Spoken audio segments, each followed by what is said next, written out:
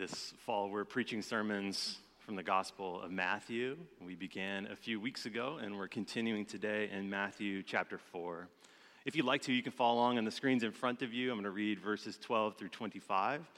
And there's three short stories in the scripture reading that I'm going to read for us. So if you'd like to, you could actually open up the pew Bibles in front of you. It might help you see the block of texts of these three different stories while you're reading them. Listen to God's word. Now, when Jesus heard that John had been arrested, he withdrew to Galilee.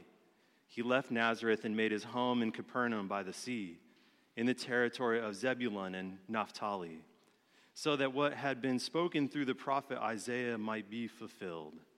Land of Zebulun, land of Naphtali, on the road by the sea across the Jordan, Galilee of the Gentiles. The people who sat in darkness have seen a great light, and for those who sat in the region and shadow of death, light has dawned.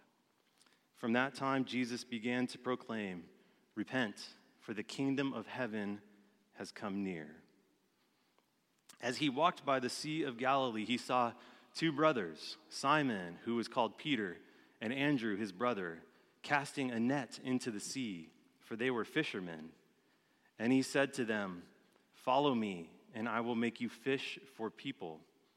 Immediately they left their nets and followed him. As he went from there, he saw two other brothers, James, son of Zebedee, and his brother John, in the boat with their father Zebedee, mending their nets, and he called them. Immediately they left the boat and their father and followed him. Jesus went throughout Galilee, teaching in their synagogues and proclaiming the good news of the kingdom and curing every disease and every sickness among the people. So his fame spread throughout all Syria, and they brought to him all the sick, those who were afflicted with various diseases and pains, demoniacs, epileptics, and paralytics, and he cured them. And great crowds followed him from Galilee, the Decapolis, Jerusalem, Judea, and from beyond the Jordan. This is the gift of God's word. Let's pray together. Gracious God, may the words of my mouth and the meditations of all of our hearts be pleasing and acceptable in thy sight. O Lord, our rock and our redeemer. In Jesus' name we pray. Amen. Many months ago, during the Youth Mexico Mission Trip garage sale, I was volunteering at the garage sale, getting everything ready for the garage sale, and I saw Kim and Ian Hamilton coming in. They were going to volunteer some of their time as well. But not just volunteer their time, they brought some items with them to be sold to the garage sale. And I saw one item in particular. Kim had brought a brand new Google Home speaker. And here's one of the gifts of being able to volunteer for the garage sale is that you have first dibs on cool things that show up at the garage sale. So I had this Google Home speaker priced, and then I got it at a very discounted rate, yet the donation still went to the garage sale, so I felt really good about that. So for the past few months, I've been listening to music in my living room on my Google Home speaker. And for those of you who do not know what this is, it's an internet-connected speaker that's connected to power. So you speak to it. You just say, "Hey, Google, play this music." Oh, I was going to see if somebody's phone started to go off when I said that. It didn't happen. And so it's really interesting. With this Google Home speaker, the way in which we listen to music has been radically transformed and changed. When we sit in our living rooms, no longer do we look at a wall of CDs. We don't even look through our phone and look at artists or albums or genres. We just have to call forth from within music that we want to listen to, and we say, "Hey, Google, play this." It's fascinating. And recently, I've been wanting to sing music with my daughter, who's almost 16 weeks old now. For some reason, she loves the sound of my voice. The folks around me around here do not as much, but she loves my voice. And so I want to try to sing music with her. So I was sitting on the living room floor the other day, hanging out with her, and I said, "Hey, Google." And I asked it to play the music from my childhood that came forth from me when I was 4 years old or 5 years old. And I said, "Hey, Google, play Raffi. play Raffi.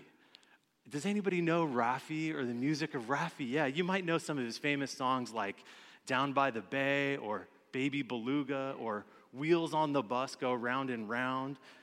And my favorite one, of course, is Banana Phone, because you get to have your fun and then eat it too. Well, this is a famous line from that.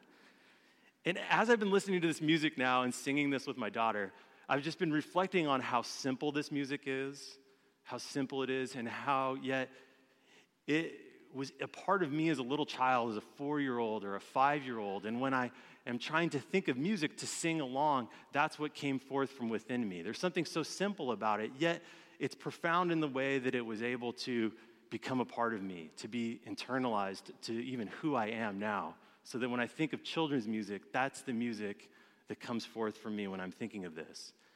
And as I've been thinking about this music, I've been trying to analyze it. And from my limited time in a classical guitar class, there's a really simple method that Raffi employs that he does this music. It's called boom, chuck, chuck, boom, chuck, chuck.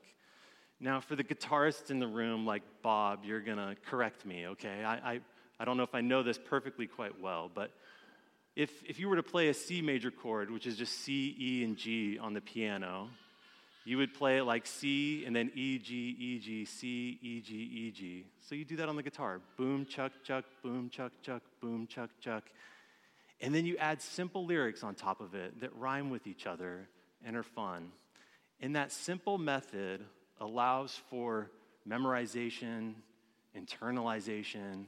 This music goes deep within you when you listen to it over and over and over again. I think something really similar is happening in the Gospel of Matthew too.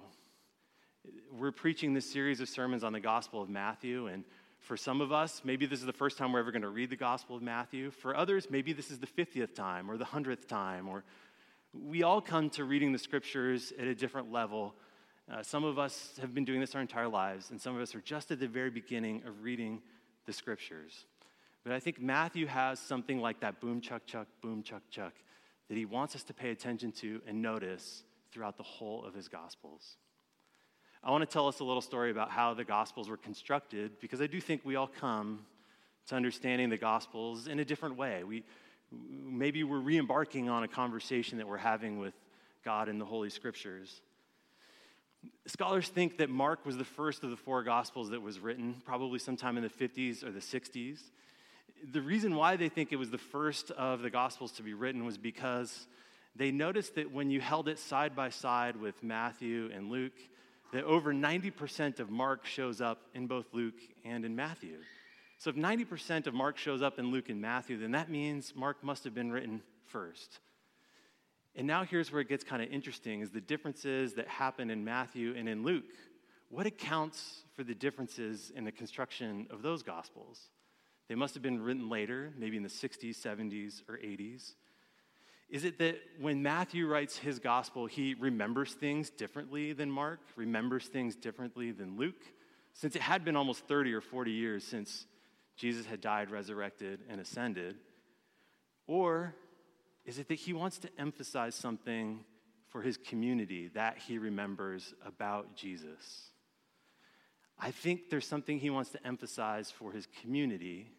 He wants them to hear it over and over and over again so that it goes in deep and internalizes in them.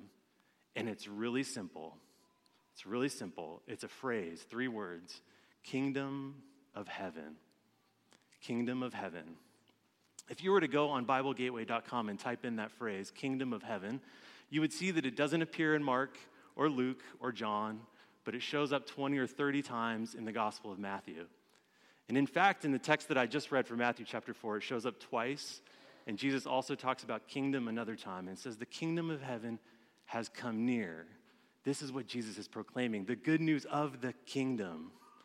This idea of kingdom of heaven is the simple thing that Matthew wants you to hear, because it points to Matthew chapter 28, that in Jesus Christ, all authority in heaven and in earth is in Jesus Christ. Matthew thinks of the end. If you know the resurrected Jesus, you're always going to be thinking about that, even if you're writing chronologically the story of Jesus. This idea, kingdom of heaven, pointing to this idea of power and authority in Jesus Christ. If we look back at these three little stories I read to us in Matthew chapter 4, we'll see how these ideas of power and authority show up for Jesus in these little stories. In the very first story, you might remember the first line is that John the Baptist is arrested. He's arrested by King Herod. Now, perhaps when we think of power and authority in this world, it's very simple for us to just think of this idea of being arrested because we're so commonplace to it by watching television or watching movies. It just is part of the world in which we live, in which people get arrested. But there's a contrast happening in this between Jesus' power and authority and King Herod's power and authority to arrest. What did John the Baptist do wrong to get arrested? What did he do wrong to get arrested? Not much. And that contrast is supposed to look like the darkness that's happening in the community that they're in. So that the fulfillment of prophecy for Isaiah is that a great light has dawned in Jesus Christ. He's showing a different kind of state power in Jesus. It's interesting in the second story about fishing, it's so awesome to see the example that Allison had for us and their fishing stories and Claire's fishing stories from when they were traveling around the world last year. One of the unique things that's a difference between 21st century fishing and first century fishing is that they were using nets, not poles and not lines and not lures. They had to use nets to do the fishing that they needed to do in the Sea of Galilee. And so to fish with nets, fish can see them. So you have to fish at nighttime. You literally have to fish at nighttime. So the fishermen would be on boats and they would throw their nets over the boats at night so that they could catch the fish. And I always thought it's really interesting in Matthew chapter 4 where it says, a great light has dawned in the midst of darkness. We're always shocked by the easy obedience of the disciples that just follow Jesus. But if you're fishing at nighttime and you see this great light in Jesus Christ, one who shows power and authority even over against creation, I think it's going to be pretty easy to follow Jesus as well. Something unique is happening here. And those early disciples, they see it and they know it. And then in the third story, Jesus goes on to share the good news of the kingdom with people. And what does he do? He heals people. He heals people of their sickness, their illness, and even these spiritual forces that are at work in Galilee. And then great people come follow him as a result of these healing stories. The kingdom of heaven has come near. Jesus is one with power and authority both in heaven and in earth. And this is something that Matthew really wants us to pay attention to and notice. This past week, I was really noticing and trying to pay attention to what does this mean for us in our lives today, that Jesus is one with power and authority. What does it mean for us? About a month ago, our mission partner, Sienna Youth Center, became aware of a new business that was going to come into Redwood City.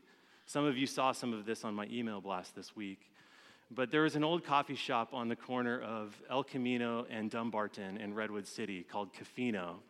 If you were to drive south on El Camino, you know where Target is. Sienna Youth Center is just south of where Target is. And this new coffee shop was going to be a drive-through bikini barista coffee shop.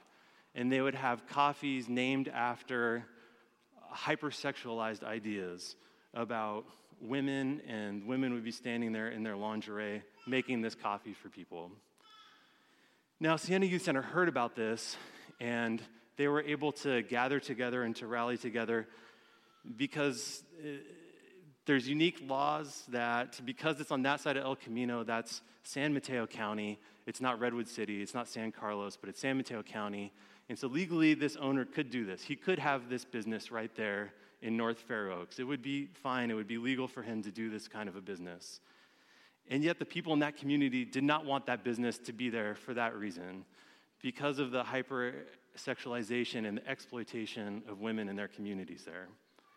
And so they were able to gather together a petition to change this, and they ultimately did not change the business, but they did change and have conversation with the business owner to change some of the business, to make it seem more respectful, to change some of the branding.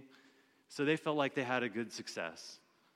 And on Friday night, I got to go to a planned protest of this at Sienna Youth Center. There was over 100 people gathered together in the gymnasium to talk about what was going on with their business. And they had different women get up and speak about what this meant for them in their community.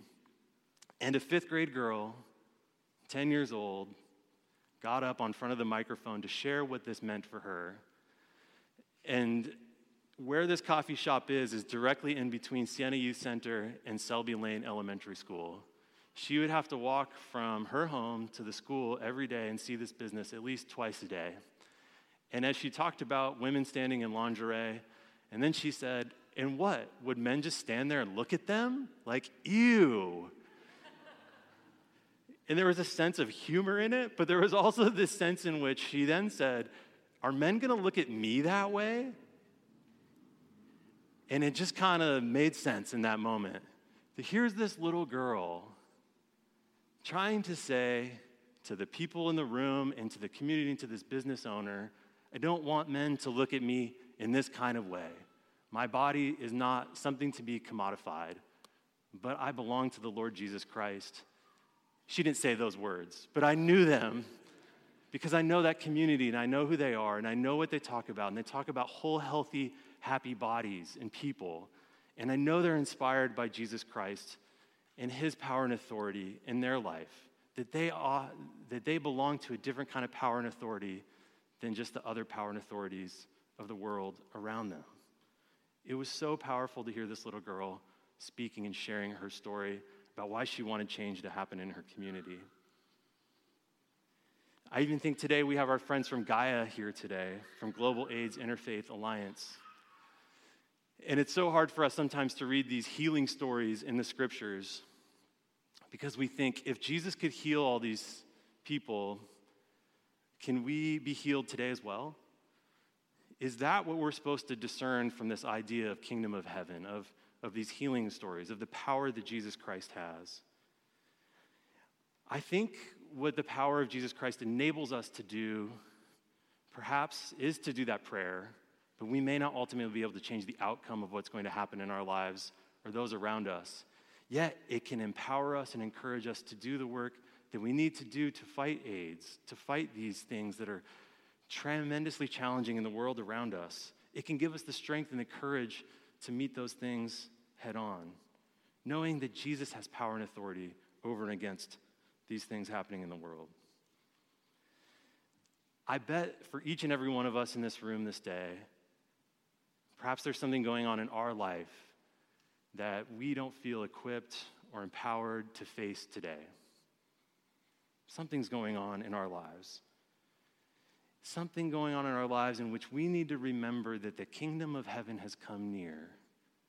Now, maybe the outcome of whatever we're facing may not be able to be changed, but through the power and authority of Jesus Christ, can we face those challenges? Can we face what we need to face with the courage and feeling empowered by Jesus' power and authority? Much like that little girl, much like our friends at Gaia, something's going on. Jesus is with us. The kingdom of heaven has come near. A great light has dawned. As we continue to read the Gospel of Matthew together, you're going to see this phrase, kingdom of heaven, kingdom of heaven, kingdom of heaven, come up all the time. My prayer for us with it would be like that simple boom, chuck, chuck, boom, chuck, chuck music of Rafi. That we would allow those phrases and those words to dig deep into us so that when we're faced with issues and we need to call forth something from within, something internal to us that's a part of our being, that we could call on the power and authority of Jesus Christ for courage, for wisdom, for strength, to face what we must and need to face. The kingdom of heaven has come near. A great light has dawned. Let's pray together. Gracious God, we give you thanks for your Son, Jesus Christ, for his life, for his ministry. God, there may be things that we're facing in this world that seem like cannot be changed. Yet we know that your Son had power and authority in heaven and earth, And so as your disciples who follow after you, we pray for strength and for courage, for whatever we must face, for whatever's looking down at us. God, that you can give us your courage and your wisdom to do that work, that we will follow where you are leading us. Lord, bless us as we continue to worship you. We pray this all in Jesus' name. Amen.